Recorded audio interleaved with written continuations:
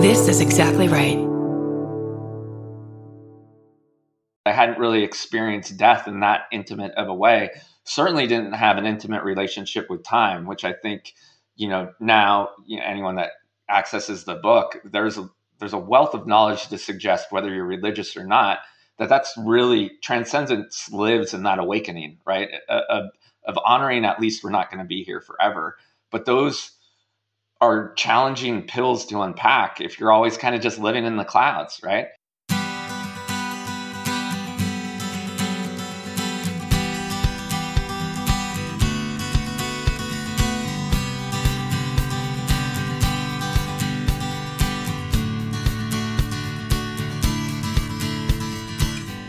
Welcome to Parent Footprint with Dr. Dan. I'm Dr. Dan. This show is about making the world a more loving, accepting, and compassionate place, one parent, one person, and one child at a time. The key to raising healthy and engaged kids is for us parents to seek the same in our own lives while striving to be the best versions of ourselves each day. No matter who you are or where you came from, with increased awareness, you can be purposeful about leaving a healthy footprint for your children, your family, and all those you care about while living your own life to the fullest. Today's show is The Fun Habit with Dr. Mike Rucker. Dr. Mike is an organizational psychologist, behavioral scientist, and charter member of the International Positive Psychological Association. He has been academically published in publications like the International Journal of Workplace Health Management and more. His ideas about fun and health have been featured in many publications, including the Wall Street Journal, Washington Post, Fast Company, Psychology Today, Forbes, Vox, Thrive Global, Mindful, Mind, Body, Green, and much, much more. In all, he has earned 5 advanced degrees, 5, including a PhD in organizational psychology and an MBA. He currently serves as senior leader at Active Wellness and is the author of his new book, which we are going to dive into today, The Fun Habit: How the Disciplined Pursuit of Joy and Wonder Can Change Your Life. Dr. Mike, welcome to the show. Thank you so much for having me. So I've got so many places to go here to start for us. One is, I just have to say, you're from Davis. My wife and I went to school in Davis. Okay, and, I didn't know that. So we have that connection, and it sounded like you got out relatively early, and we've been trying to find our way back to those memories ever since. I love Davis. In fact, you don't really do book tours anymore, but Avid Reader is going to have me back. It's actually nice. 2 Aggies that came back and purchased it. And so I have a lot of fondness for that little city. Now, as you know, I was a little bit rebellious in my youth. And so to piss off 2 UC Davis professors, I went to Chico State because there's nothing worse. And I had a great time there. My brother ended up going to UC Davis. He was in the Cal Aggie band and just had the best time. That's essentially, I think, the biggest fraternity there. I know they have traditional fraternities, but the Aggie band, he would go back every year for alumni events and things of that nature. But anyways, not to get too into it, but yes, I love Davis, and it's a great place to raise kids. So I can see why you want to go back. Yeah. I love that little, the way to get back at Davis professors is go to Chico State. I would like to say I'm gathering a strong and determined personality for a lot of your life, which still it shines through. We're going to talk about you have a lot of drive from what I gather.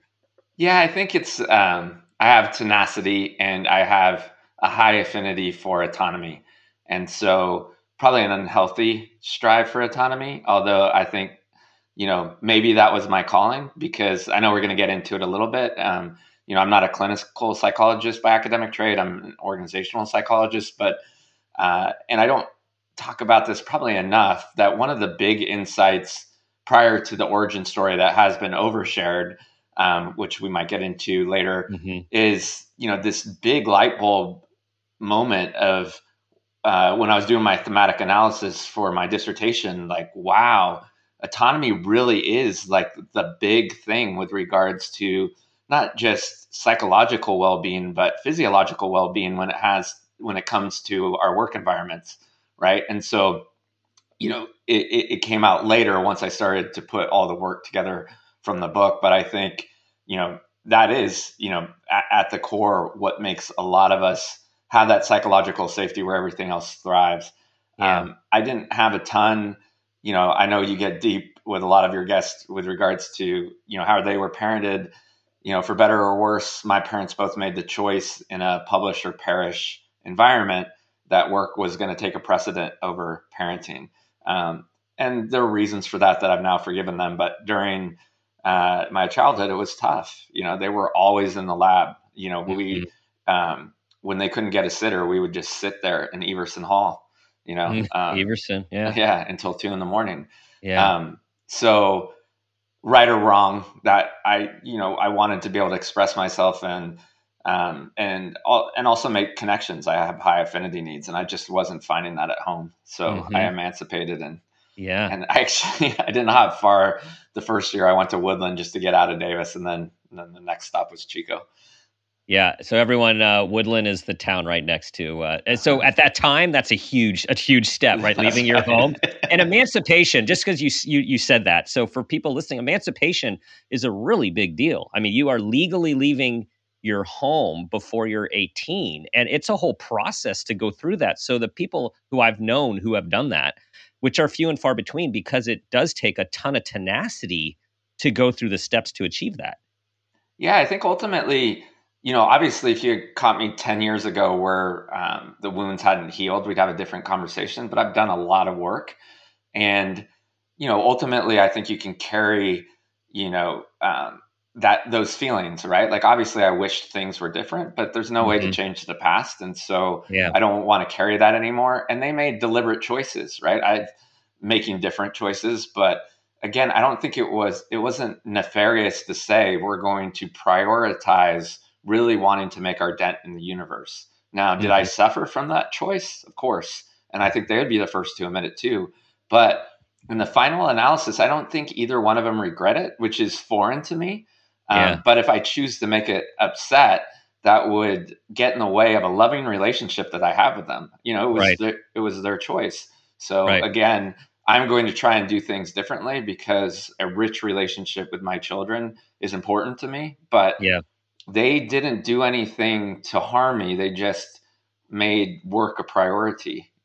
Hmm.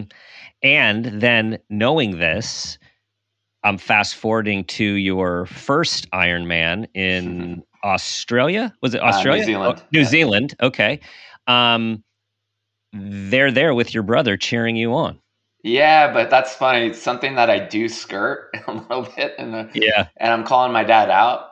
Yeah. But is so in the book you'll find that I wanted to tackle the Ironman, but I wanted to do it in my way where it wasn't grueling. It was just having a lot of fun, and I accomplished that. But there was a little risk involved in that, and there are cutoffs for both the swim, the bike, and the run because you Hmm. have to do the race within 17 hours.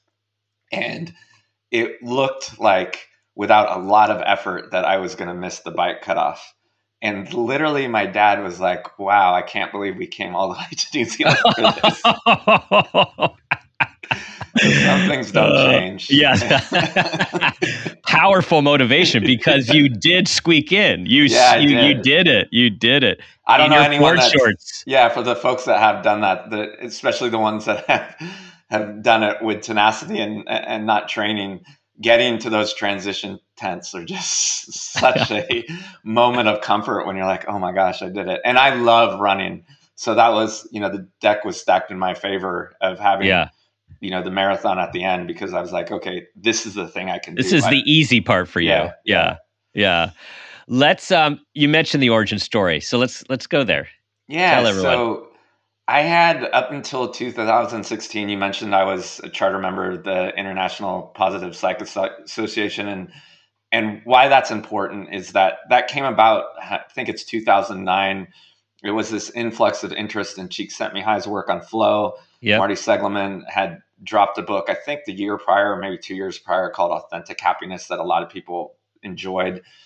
Signature Strengths had just come out. And so that group of professors wanted to create a facet of psychology that was different than treating mental illness, where you could use these tools of psychology for betterment rather than for treatment.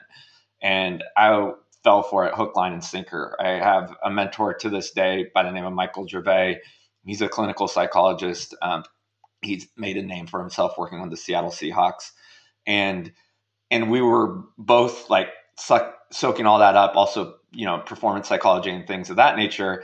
And I was living that life, over optimizing every aspect of my life that I could. My wife and I moved from Los Angeles to San Francisco, and because I had gone to USC after Chico. And so we moved back to Northern California, and I really got involved with the quantified self movement, Gary Wolf. And, not only was I like paying too much attention to all these tools of positive psychology, but I was also tracking my days. Like, oh, I got a 7 in happiness today. Like, what can I do better tomorrow? Right. But it was sort of working, it was a system of my own design that in the moment I was doing okay. Where it became problematic was in 2016.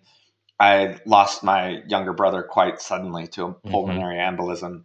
And then a couple months later, the two don't have a relationship to each other. It's just bad timing. But I found out that I had likely gotten an injury that went unnoticed, and it had turned into advanced osteoarthritis, and I needed to get a mechanical hip, which meant I could never run again. So here I, have this devastating news with regards to my brother, devastating loss. And I found out that the way I mitigated low-level anxiety for my entire life was going to be ripped away from me. Yet, I'd always willed myself out of low-level malaise. So I was like, I can do it again. And I just kept, pounding the pavement with all of these tools of happiness, trying to make myself happy. And paradoxically, I was making myself really unhappy. In fact, to the point where, I was probably broaching clinical depression. And so whether this is serendipitous or not, during that period, there was this emerging research. The person I really like, her name is Dr. Iris Mouse out of Cal, but her work's been replicated all across the board, that here in the Western world, especially during that period when we weren't talking about toxic positivity yet, but there was all this, good vibes only kind of nonsense, that people that were overly concerned with their happiness. So the distinction there is concern, not valuing happiness, not wanting people to thrive, not wanting your kids to have fun and smile, but worrying about why am I not happy, and kind of that rumination was a direct line to really poor clinical mental hygiene.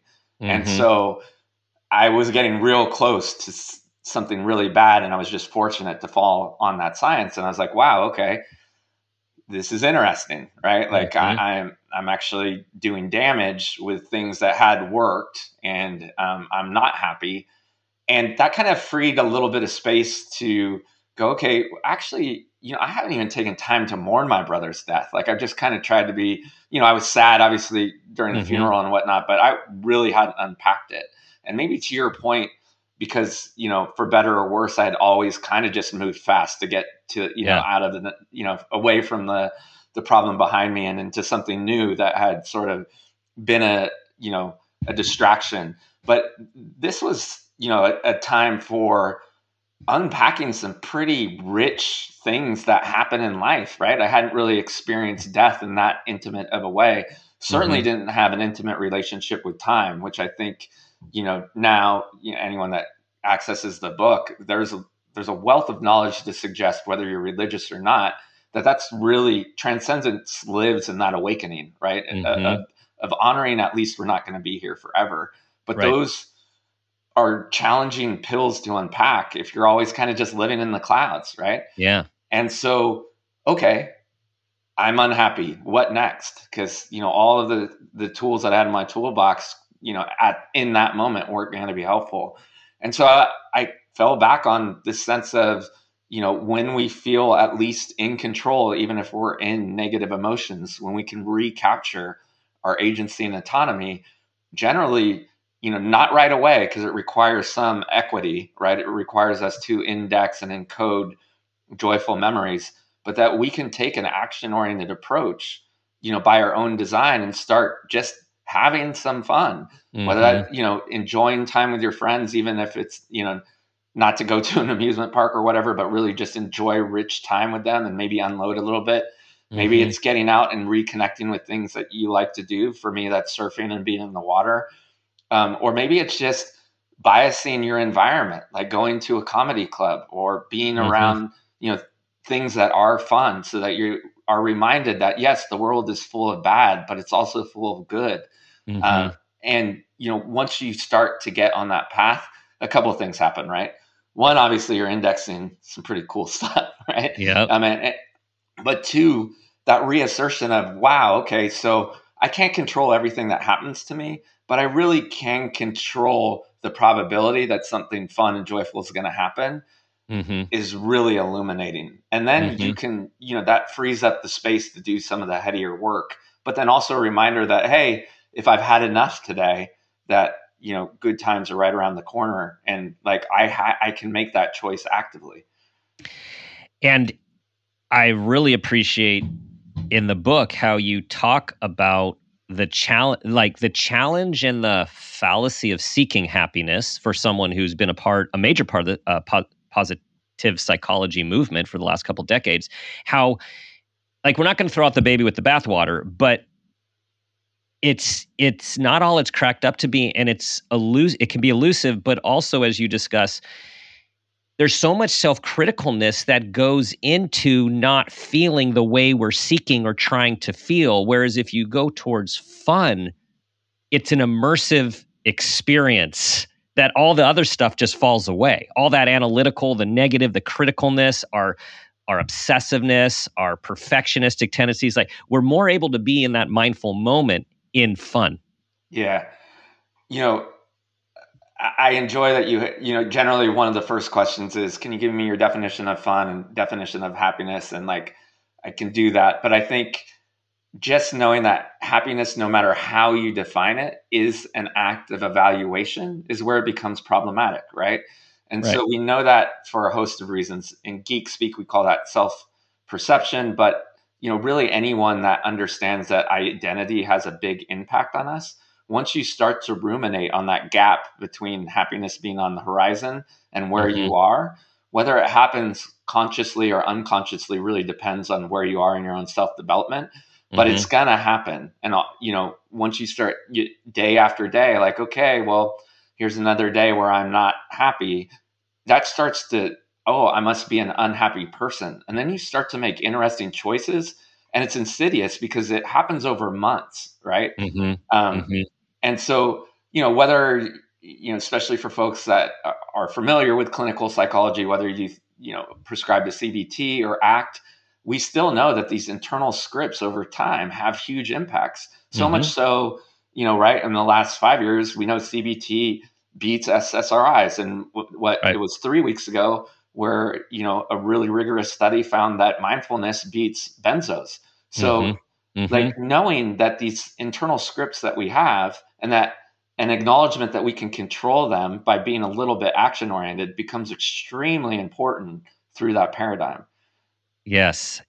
And for listeners, cognitive behavioral therapy, CBT, ACT, a new modern iteration of CBT, acceptance commitment therapy. These are all about changing the way we think and feel and regulate our body and our emotions. And it is powerful that these things can match or surpass the traditional psychotropics that are used with success for lots of people. Because you also talk about in the book, fun is important, and there are many things we can purposely do to create the type of life we want. And yet, if we have treatment-resistant depression, severe anxiety, it's not enough, right? We do need to seek more clinical support to get ourselves to a place where we can really, I think, ride the wave of fun. And I guess I'm going to keep going here. It's important, so please. Yeah. So I'd say, like, because the fun thing, as you point out, says, like, fun has been belittled in our culture as this childish thing that we adults are supposed to have less fun and be more serious and like get to work. And fun is a experience that changes our neurochemistry, just like changing our scripts and just like taking psychotropic medication. Yeah, so two things, and they're quite different, so I'm going to compartmentalize them. So certainly, this work, I lean on Sonja Lyubomirsky here, but it's clear that there is a component that we have some domain over. And then it's clear that if you have a biological predisposition, you need medicine. You're not going to be able to will yourself out of it. Mm-hmm. And in my author's note, I talk about that. I got long COVID. It inhibited my ability to sleep. And once I couldn't sleep, I got clinical depression. And so I needed medicine to be able to sleep.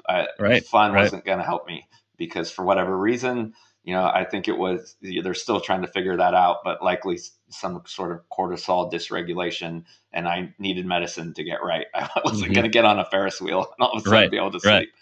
So that's important.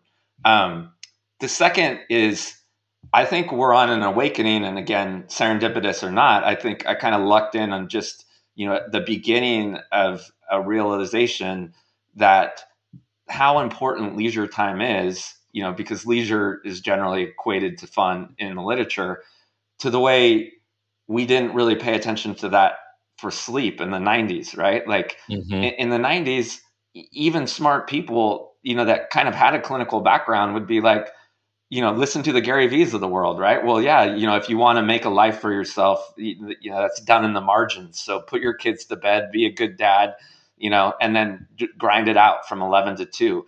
You don't hear even the most pedestrian life coach that doesn't have any sort of grounding and wisdom say that anymore, because it's so common knowledge that if you're not, getting at least 7 hours of sleep a night, that you're not going to be productive. Like ultimately your whole life is going to fall apart. Right. But for whatever reason, only 20 to 30 years ago, that wasn't the case. That was still a trophy, sleep deprivation. I think you'll find the same with leisure here in the next 10 to 20 years. And we're so behind when you look at, our viewpoint of that, based on the developed world, we're so far down, to the point where, Fortune 500 companies get it. They're incentivizing you to take vacations and actually take some time off the table for yourself. And so what we know is that if you're not, the time isn't as discrete as sleep recommendations. Sleep, I think 7 to 8 is, applies to most people. Cassie Holmes out of UCLA said, it's 2 to 5 hours a day, which that's just still not well accepted by people. Like, so, but so I would suggest, okay, throw out the science. Can you say that at least 1 to 3 hours out of your week, you're owning that, even if it's with other people, even if it's with your kids, and you're doing something you want to do for the sake of just having fun. And what we're going to find out about leisure in all its aspects and complexities is that if you're not prioritizing it the same way that we're now smart about prioritizing sleep, that you're just not going to be the best version of yourself. And we already know that through productivity studies. And then just, even folks that have this slant of living a dutiful life, I don't know if you've talked about the U-shaped curve of happiness before on your podcast. Yeah. So for folks that aren't familiar with that, there's pretty clear, again, these are generalizations, but pretty clear evidence that, between 30 and 50, especially in modern times where we're having kids later and our parents are living longer, that group of people, 30 to 50, live a dutiful life because they have so many people they need to care for. But when they're not having fun, when they don't feel like their life is fulfilling, they don't show up as the best versions of themselves. So even if that's their identity, if that's their driving motivation, like I want to do things for other people, it's almost paradoxical, right? Because well, and particularly when we're talking about parenting, which there's a piece in the book. My wife and I read her some things, which I'll say we were hysterical last night, because as a cornerstone of this show is the way to be a healthy parent and raise healthy kids is to focus on our own health. And as you're pointing out, a huge part of our health is leisure, time for self, time to be creative, time to laugh, time to all this stuff, which can include kids. But we have this really interesting parenting culture where people feel very guilty if they're not spending all their time on their kids, which is an interesting study we'll get to that you in the book. But the funny part is when you cite, is it Dan Gilbert, professor? Is it Dan Gilbert? Yeah. Stumbling on Happiness, Harvard professor, classic book, 2007. He's talking to a crowd, as you state, and he basically says something to the effect that kids are give us the greatest sense of joy because they've stripped away every other source of fun and enjoyment in our life. It's the paradox of toxic parent positivity mentality, which I'll draw, right? That correlation with, the toxic positivity. No, that's exactly right. And it's an interesting time in the West. Like here I start to walk carefully because there's social norms that aren't easily undone, right? But so all I can do is present the evidence, right? Mm-hmm. And the evidence is that here in the West, we do have an extra set of burdens because when we don't live in a collectivist society, the burden of child rearing really does become our burden. And so that's not necessarily something you can rationalize away, but you can regain, again, autonomy on the way that you approach that, right? And so making space to ensure that your partnership is strong, I believe is important. And again, I always, you're the expert, so I'm bouncing this off of you. You're nodding in agreement, so I think I'm on to something. Because here I am definitely standing on the shoulder of giants. As you mentioned, I'm a bit self-deprecating in that chapter because I can tell you what I found about having fun with the kids, but I'm certainly not a parenting expert. I'm learning every week what I do right and wrong. And as I've mentioned, although I love my parents, I didn't have the best role models.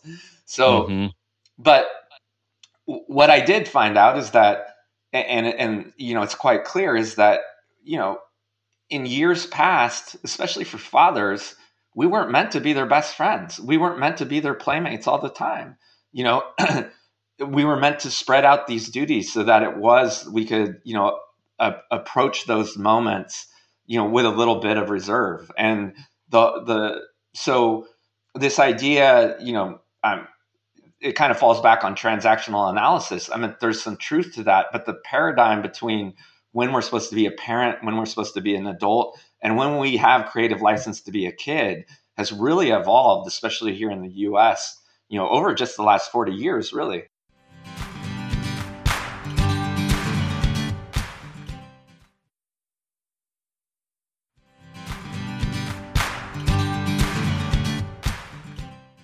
This is making me think about my experience. So my experience with my dad, and then my experience as a dad when it came to sports. So I was ecstatic if my dad showed up to one of my baseball games after work.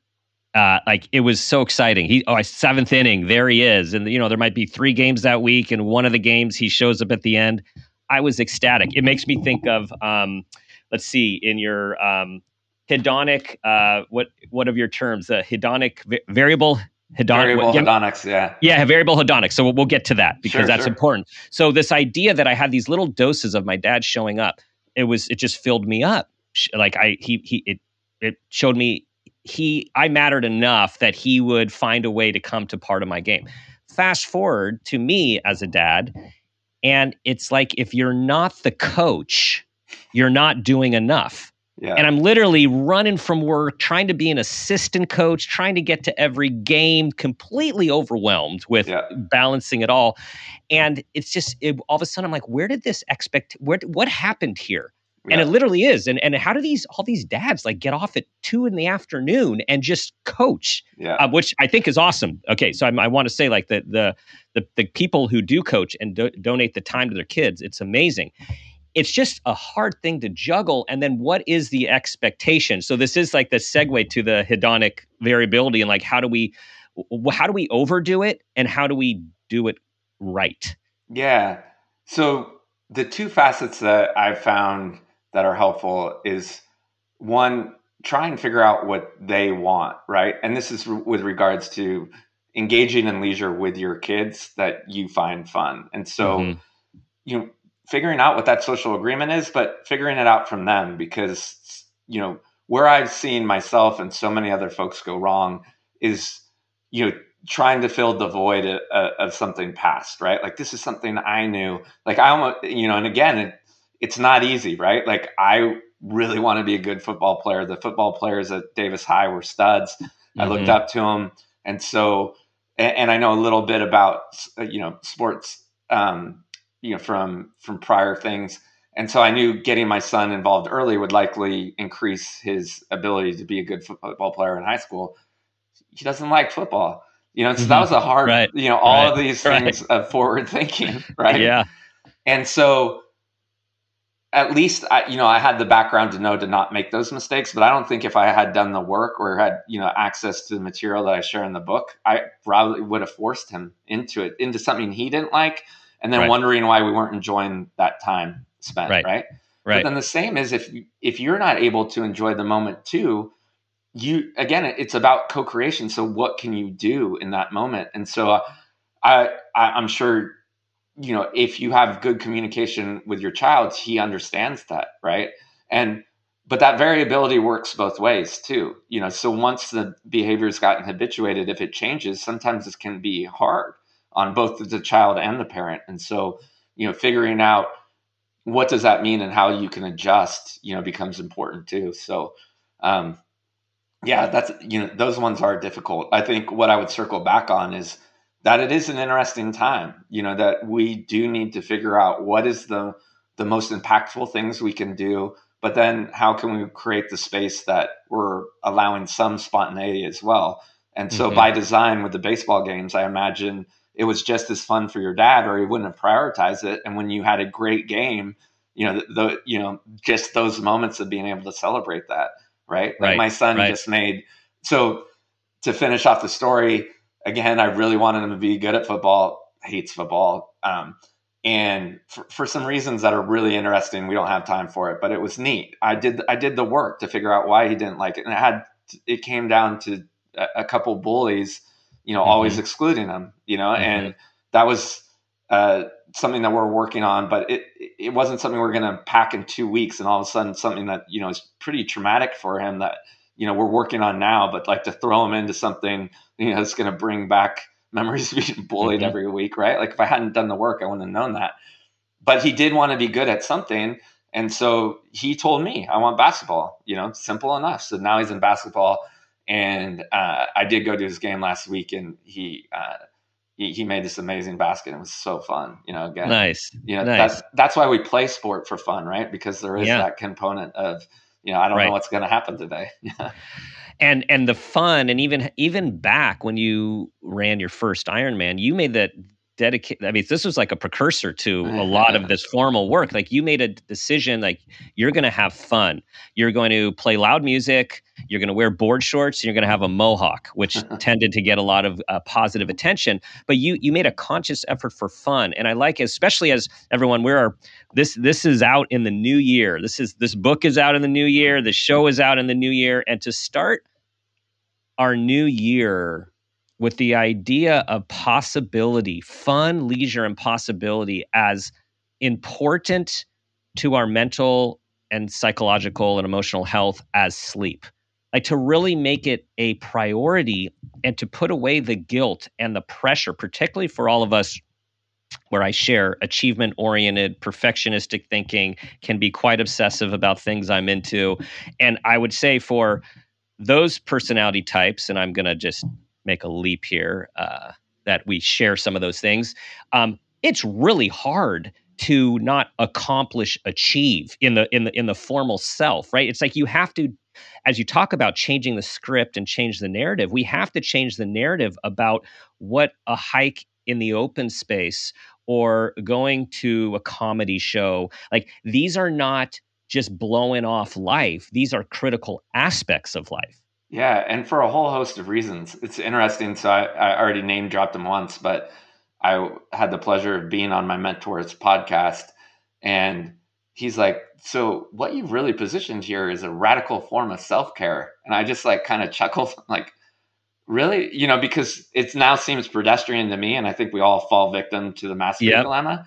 Yeah. But I'm like, really? So is that how villainized fun has become, that now just reintroducing it to people is a quote unquote radical form of self-care? I mean, Mm-hmm. just unpack that, because it was profound for me who's living it. I think to most people that are like, okay, like that we have to think of it in that terms tells you how bad society has gotten, right? Yeah. Like, and so what's going to happen when you start enjoying yourself? One, stress goes down, right? Because we just know that once we feel a sense of control of how we spend our time, that again, it's a clinical term, right? But that's one of the, main mitigating factors of what we call stress, right? And so Mm-hmm. that starts to have immediate impact. The other is, as we start to live our lives, as we're indexing these things, it truly dilates time, which becomes extremely important as we're reminiscing later in life. So, this is kind of geeky neuroscience, but it's really important. And so the anecdote that I often use, which I borrowed from a neuroscientist way smarter than me, is that if we've habituated our life where essentially we're just living the same week after week, which is Mm-hmm. oftentimes what happens as parents, it's this, our brain is an efficient system, and so it will store all of that as kind of a single instance, like, oh yeah, my Mm-hmm. commute to my son's practice. The same way that if you had 1,000 magazine copies, you wouldn't keep all 1,000, you might keep one or two, right? And so if we're not incorporating things that we look back at with fondness, then eventually, in our 50s or 60s, we're going to look back at our life and go, what the hell happened?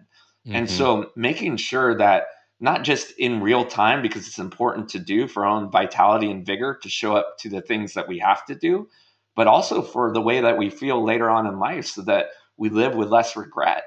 Mm-hmm. Yeah. Yeah, this is so important.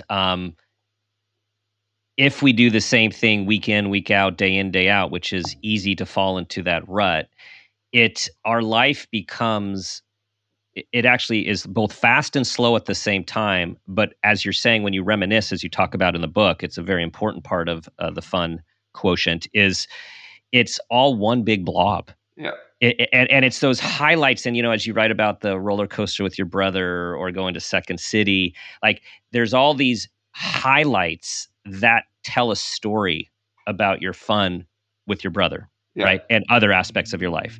And it's just so important, you guys, that we find these ways to make life interesting and seek fun with openness. So absolutely. and especially as our kids are getting older in this pressure cooker world, what are we modeling for them, and what are the message we're giving for them? Those kids that have 5 AP classes and are on 3 traveling teams, or I'm overdoing it here, but in some cases not. Well, and I think that Where's fun? yeah, and it's getting interesting what's happening to those kids, right? So, I don't know the research intimately, but it's all out there, that when, what happens when kids are overprescribed. So I the bulk of my research is with adults, so I'm careful there, Mhm. because I don't know it intimately. But it's clear that some variability is important, right? Whether Mhm. that's, you want your kid to be an amazing baseball player and that's all you have him do, so he breaks his rotator cuff. I mean, that's in the physical realm, right? But the same is Right. true for the mental realm. Like Mhm. eventually, you see a lot of these kids wake up when they're 20 because they do reclaim their autonomy and they're like, what the hell happened? And they Right. just kind of abandon all of it. Where if you can, in conjunction with your loving relationship with them, make them understand, while, and again, I call this, the necessary agonizing activities of life, right? If they're necessary because they're driving towards a purpose, then absolutely. But if their life is devoid of joy, again, this I am more confident in saying, is that you now have them in a position of very poor mental hygiene. And I would be Yes. very careful of the consequences of that. Yes. So I will validate what you said. We had a recent podcast which talked about the achievement problem. And the research is very clear that families that have a overly high focus on achievement, those kids are more likely to suffer from depression, anxiety, and substance abuse. right? And now that's, that's a big statement, and we're not defining what that is. It's just for us to be very mindful of the things that we feel pressure to do as parents, which is pushed on us by the environmental press of the culture we live in, and our own worries about our kids falling behind. That all has a ripple effect and a domino effect. And what you're talking about, Dr. Mike, is the importance of, even if there's an achievement orientation, which there's nothing wrong in that even of itself, we need to add fun. Like that is it inoculates you to long-term chronic mental distress and diagnoses. Absolutely. And I think that I can make an assertion, standing on the shoulders of giants, because it's clear that that's the case. And to your point, because my wife and I certainly value achievement within this household, but how can we do it in a way that is pleasurable and that is also gated, right? I think another problem, and again, I'm going to kind of steer back to adulthood since that's what I'm more familiar with, but we've kind of lost sight of transition rituals, right? Like it's one thing to achieve, and even if you want to work 60 hours a week, right? But then when does it stop? And are you making sure that what you're doing is what we call in the literature active leisure? Because it's clear that passive leisure, and that's things like mindlessly watching television. So not necessarily watching something that you like, and if I asked you a week later, you would tell me in rich detail because it was, something you were really engaged in. And oftentimes people are like, oh, well, you're just villainizing Netflix. That's not what I'm doing. What I'm saying is that there are a lot of people that plop down on the couch and are really just waiting for time to pass by, So, and, for a lot of folks, kind of going back to teenagers, but a lot of us adults too, I certainly during the pandemic fell victim to doom scrolling where, I would go back to the health meter on my phone and I'm, oh my goodness, I'm spending an hour and a half on this. So I borrowed a tactic from your discipline and I was like, I'm going to have my anxiety about the world for 30 minutes. I'm going to say thank you, nice. and I'll come back to you next week. Right. You can, and right. I find that really helpful. But in essence, like how are you recapturing that time? So that there is some joy, even if you have an achievement orientation. And so, or even making that process, I fall back on the work of Caitlin Woolley out of Cornell. She's shown how you can make things that kind of contribute to your betterment more fun. So even if you're engaging in those activities, how can you, maybe it will take 30 minutes longer, but you're going to look back at that and go, well, crap, I learned math, but I had fun for those 90 minutes, instead of just, some sort of repetitious exercise that, what we now know is those aren't really even that helpful for a lot of, a majority of learners. For some, it might be. I guess my final point there, I know, so this doesn't turn into a ramble, and I really try to make it clear in the book, is that all of the things that we're talking about are generally, have to do with the normal curve. So, if 30% of this show doesn't resonate with you, throw it out. That's what studies do anyways. Right. There are always going to be people on the edge. I love the big one for me because it's the crux of sort of my awakening was Sonia Lubomirsky, who's, a big identity in our space, looked at how much gratitude journaling was being prescribed and found that, the over prescription of that was harmful. Right. So here's, too much of a good thing. So, you take these ideas and you play what works within your family system, but what is a chronic problem right now, as you and I think both agree, is that we just aren't having fun, and that needs to get course corrected. It does. And you talk about balance. So, and in the book, you talk about the quantification of life. And I'm glad you bring that up, because in this, everything, can be too much, too little, and maybe there's a just right category here. The quantification of, really big in the biohacking and in the technology, active fitness space, health space, it's really interesting. And I'm just going to go way back. So running is my thing that I do for mental, physical, spiritual health. And I stopped wearing a watch a long time ago because I found I am not having fun. I am constantly trying to beat my time. Like, and that's just when there were digital Casio watches, right? Yeah, So I'm yeah. going far that back. And Do you remember the old Timex? Like if I would yes, run half marathons because you had to wear the response, whatever it's called, the actual GPS unit wasn't part of the watch, and I have this right. big old bruise by the end of 13 Yes, miles. on your side, right? Yeah, Yeah, yeah. right. So that was way back then, but I realized like I run to enjoy, and when every time I'm looking at my time and I'm pushing myself until my lungs are exploding out of my chest, like there's a time for that, but not every day. So say a little bit about where is this balance from your experience, because I know you've done research in it as well, with the quantification of like all of our biological systems. Yeah, so this I do have some original research, but I really just for folks that are interested in the topic, the person I think that's really done it well is Jordan Etkin out of Duke, and so what's happened is all of these devices are designed by engineers who are generally working with product managers that are like, hey, here are 8 KPIs that seem interesting. Like, let's tell these folks about them all, right? And to your point, those numbers we're kind of trained because we believe they're the experts, right? That they're important. And so we fixate on all of them, right? For running, because I was with you when those devices came out. Oh, okay, let me think about my time and let me think about my heart rate and what zone I'm in. And like all of a sudden, running wasn't fun anymore, right? Running was, I essentially turned myself into a computer.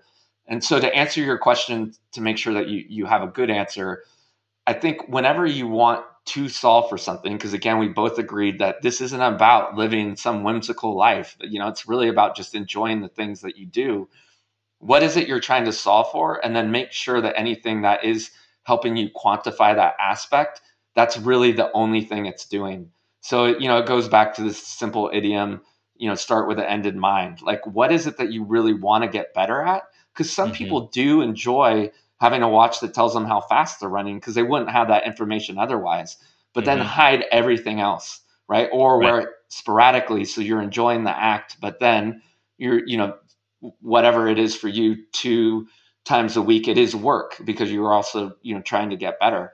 But the main takeaway, the main piece of wisdom there is really starting with what it is you want to learn so that you're not Hmm. being prescribed it, and then doing Hmm. it episodically. It goes back to that variable Yeah. hedonics, right?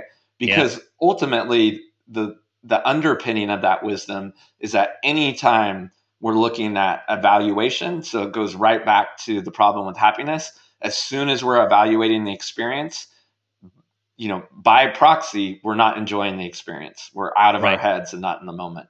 Right. Right. And it is about, again, it goes back to enjoyment as opposed to a ton of excessive evaluation and self-critique. And I know my wife uses the Apple Watch when she works out, and she enjoys it. And when we go run together or hike together, the fun part is, hey, how long did we go today? Right. And not like, oh, it's not used for negative critique. And so I see the difference from my own running watch days of feeling less than or not enough versus, oh, this is information that's helpful and fun to know. So the one last sort of warning there too is whenever we put a number to it, at some point there's going to be a limit. And so Hmm. for you running every day and enjoying, there's never going to be a limit to that because until you get a metal hip like me, Yeah. that Yeah. that you can do that, until you're not able anymore. Where you see, a subset of people where it becomes problematic as soon as you put a number to it, they're capping their level of enjoyment because if Right. they're only having fun while they run faster, at some point that's going to come to an end, Yep. and so Yep. that's where it can become problematic. And then lastly, again, I talk about this in the book briefly for folks that have followed me in the quantified self space.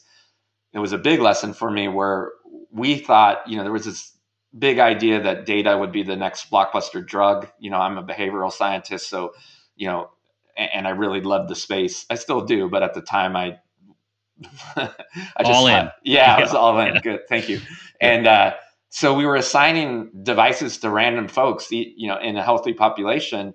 And to make a long story short, we gave this woman who was an amazing cyclist who didn't need to, maybe she wanted to optimize her fitness because that was her goal.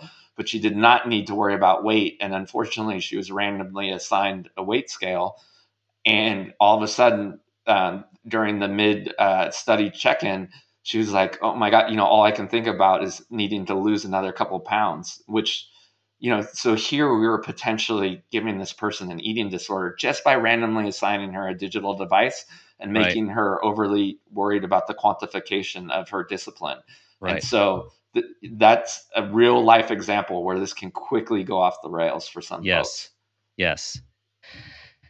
That's really all about being mindful, like we're talking, like being mindful and intentional, which is in the entire book, about being mindful and intentional about leisure, fun, and how we live our life. And I'm going to tie in a few things before we're almost to the parent footprint moment question. But before we get there, you said something at the beginning where you alluded to mortality. You just said about starting with the end in mind, and there is a real end that we all have at some point. And you end the book talking about memento mori. So let's wind down our conversation with this really important concept, which is scary to a lot of people, but yet so important to enhance life. Yeah, I think what I found, and I'm still unpacking it from a spiritual standpoint, because the book's very secular, but is this idea that once we embrace the fact that our time on Earth is limited, and there's a reason that we don't think that way, at least from a evolutionary and biological standpoint, the belief is that all of our systems, however they were designed, have one goal in mind, and that is to keep us alive. So the brain doesn't want to think about its own death, right? Because even the brain, like everything else, is meant for us to be here forever. And so it is tough for us to sort of go, at some point, our life is going to come to an end. But from all the folks that have studied transcendence, the people that live the richest lives are the ones that accept that, okay, I only have a certain amount of time. And so some people have used that in novel ways to create some sort of artifact that reminds them that, like, hey, I need to live today. It doesn't mean, it's not the old wisdom, like live like you're going to die tomorrow, because that's certainly we might clear our, a little extreme. You don't clear out your bank account, but know that if you're not, taking time off the table today to live your life, something like what happened with my brother could happen. And so, one of the stories I enjoy in the book is of Rick Ellis, who survived the miracle on the Hudson. And, he realized he was collecting things, and he had this wine closet of all this wine that he bought, and he was never opening it because he saw the monetary value of it. And now whenever someone's at his house, he doesn't care about the price. He opens the wine so they can actually have social moments with these folks. And so whatever that means to you, for me, I'm not going to try to, I still tear up every time, but it's a picture of me and my brother on a roller coaster. Cause I look at it and it reminds me that I got to make those moments, because I might not be able to make them next month, next year. So. Yeah. And that picture, and that is a great story that builds to that picture. You made time out of a busy, stressful business trip to drive quite a ways, even though you're on the East Coast, to get to him. And you so easily could have said, hey, man, I'm just going to have to do this next time. I just got so much going on here, right? Yeah. Could have easily happened. Yeah. And I mean, he was my brother. So, not to embellish, we were doing that. But I found that I was definitely doing that with friends all the time. And now I don't do that with friends either after my brother's death. I mean, I just think it's easy, because you're like, well, I'll be back here. Right. And, put that to some scrutiny. First of all, a lot of times you're not. That's a lie. I have a joke in there from John Mulaney, who I'm not going to try and butcher it here, but it's just, he pokes fun at that.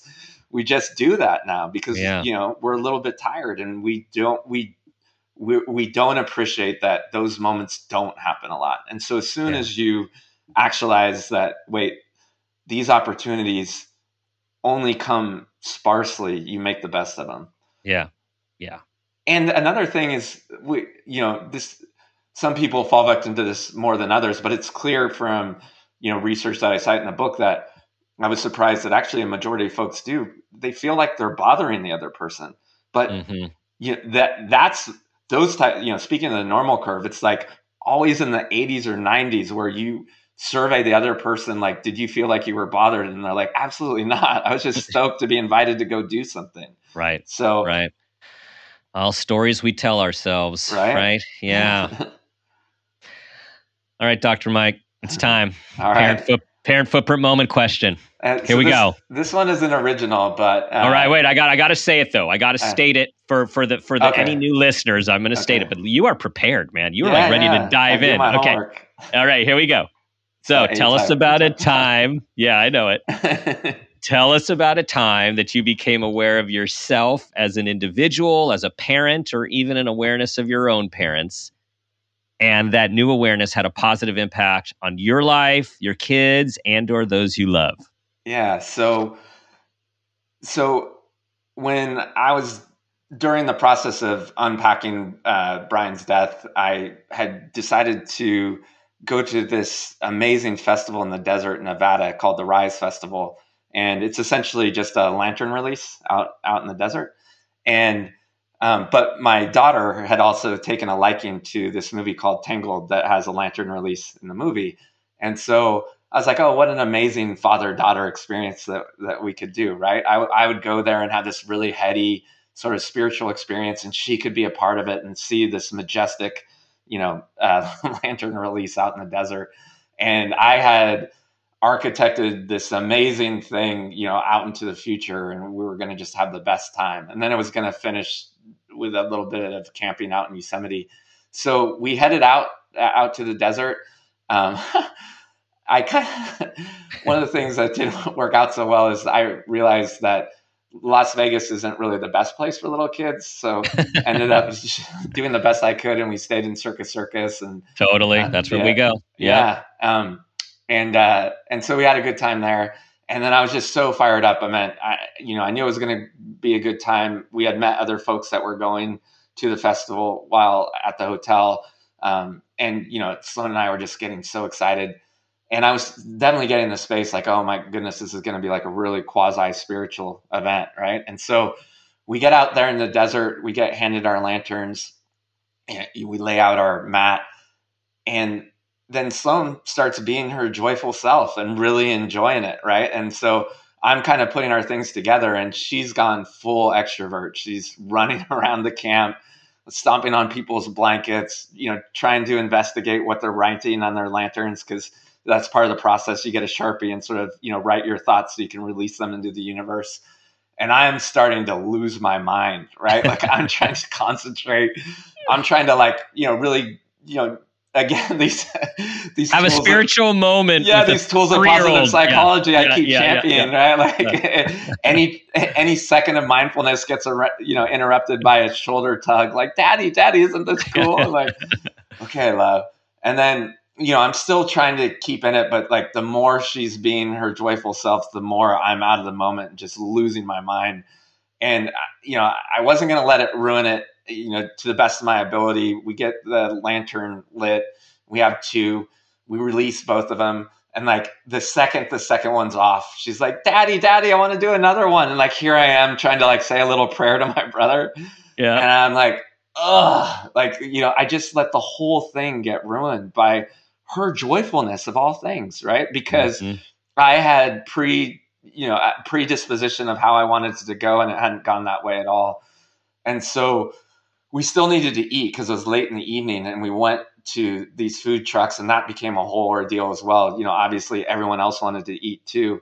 And so we're waiting in line to get, some truck food. And right as we're about to get our food, she like said the inevitable, right? Like, daddy, I got to go pee. And I was just so in my head in the moment. I'm like, Sloan, you got to hold it. And like, those are the fatal words, right? Yeah. Yeah. She peed her pants, and I was like, oh my gosh. And it was in that moment, one of those magical things, right? We use epiphany way too often, I think, in society. I certainly do, just because it's a neat sort of, linguistical trope to, say that. But that was a true one. Like all of a sudden, just this sort of transcendent insight of like, you are this is your problem. You invited a little kid to an amazing event and didn't let her enjoy herself, right? And Right. like, I know he's out of favor now, but like, you know, Louis C.K. and others have jokingly said that, right? Like, you're the adult, like, Right. what is your problem? And so, like, all of that comedic insight, if you read the book, I pull a lot of my wisdom from comedians. And I was just like, oh my gosh, I blew this. And to her credit, she saw, because I kind of teared up, saw in my eyes, like, oh, you get it now, Yeah. And I was like, something to the degree, do you forgive me? Like, I really jacked this up. I'm sorry I didn't make it fun for both of us. And she's like, it's fine, Dad. Let's eat. So my night ended hoisting her urine-soaked pants on my shoulders, because it was a 2-mile walk back to where we had parked her car. And we ate shitty fries and enjoyed some laughs. And then I let her unpack it, because her time wasn't ruined, Yeah. It was me. Yeah. So I reminisced it through her eyes and, enjoyed myself on the way back. And that's how Brian would have wanted it anyways. But ever since then, I've always tried to co-create the experience. I've never tried to instill what I want to happen on my kids. And from a follow-up story from the book with your son, you took that pea-shouldered lesson and you changed it when you went to a different music festival with your young son. Yeah, that's exactly. We went to Hardly Strictly in San Francisco. Yep. Yeah. And we sat in the back. Generally, I like high arousal activities, so I'd be out in the front, but I knew that's not appropriate with a toddler. And we sat in the back, and I got him ear protection. We had a lot of snacks, because I'm not good on that side. I made sure the environment, the person, and the activity were all stacked in the favor of having the most fun for both of us, not just me. Nice. And we had an amazing time. Nice. Dr. Mike, I really just appreciate this conversation. It was everything I thought it would be after reading your book, because you just put yourself into it in a very honest and authentic and vulnerable way, which is the most helpful for everyone out there to be human themselves, as we're all learning and growing on this ride. So thank you. Thank you for your book. Thank you for sharing, and share with everyone where they can get their hands on this. Yeah, I think this is coming out when it's already out, right? So we're same time. Yeah, anywhere that you enjoy buying your books. Man, obviously support your local bookstore if you can, but if not, Amazon, Barnes and Noble, Books A Million, wherever you enjoy, purchasing books online. And my website's michaelrucker.com. A lot of the science that we talked about, throughout the hour, is available there. So awesome. Well, best of luck with the launch. No much. better time than the new year. Everyone, let's have some fun, right? Let's have some purposeful, affirming, intentional fun. It's healthy and it's needed for our sustenance. And let's teach it. For those of you who have children, teach it to your kids, teach it to your nieces and nephews, teach it to your friends, teach it to your parents. Everyone needs to have more fun. Thank you for listening. Please share this with everyone who needs to have fun, and for those who want to validate the fun that they do have in their life. Thank you for your 5-star reviews. They really do make a difference. We love having you part of our community. Do your best to be that person you want your child to become, and ask yourself the guiding question I ask myself each day: what footprint do you want to leave?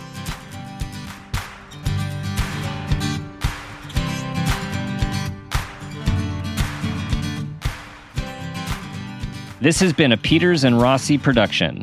Parent Footprint with Dr. Dan is produced by Laura Rossi. Our engineer is Phil Rossi. Theme music is Strummer Man, composed and performed by Pro Tunes. Artwork is by Garrett Ross. Follow us on Instagram and Facebook at Parent Footprint Podcast, and on Twitter at Dr. Dan Peters. For more information, go to exactlyrightmedia.com.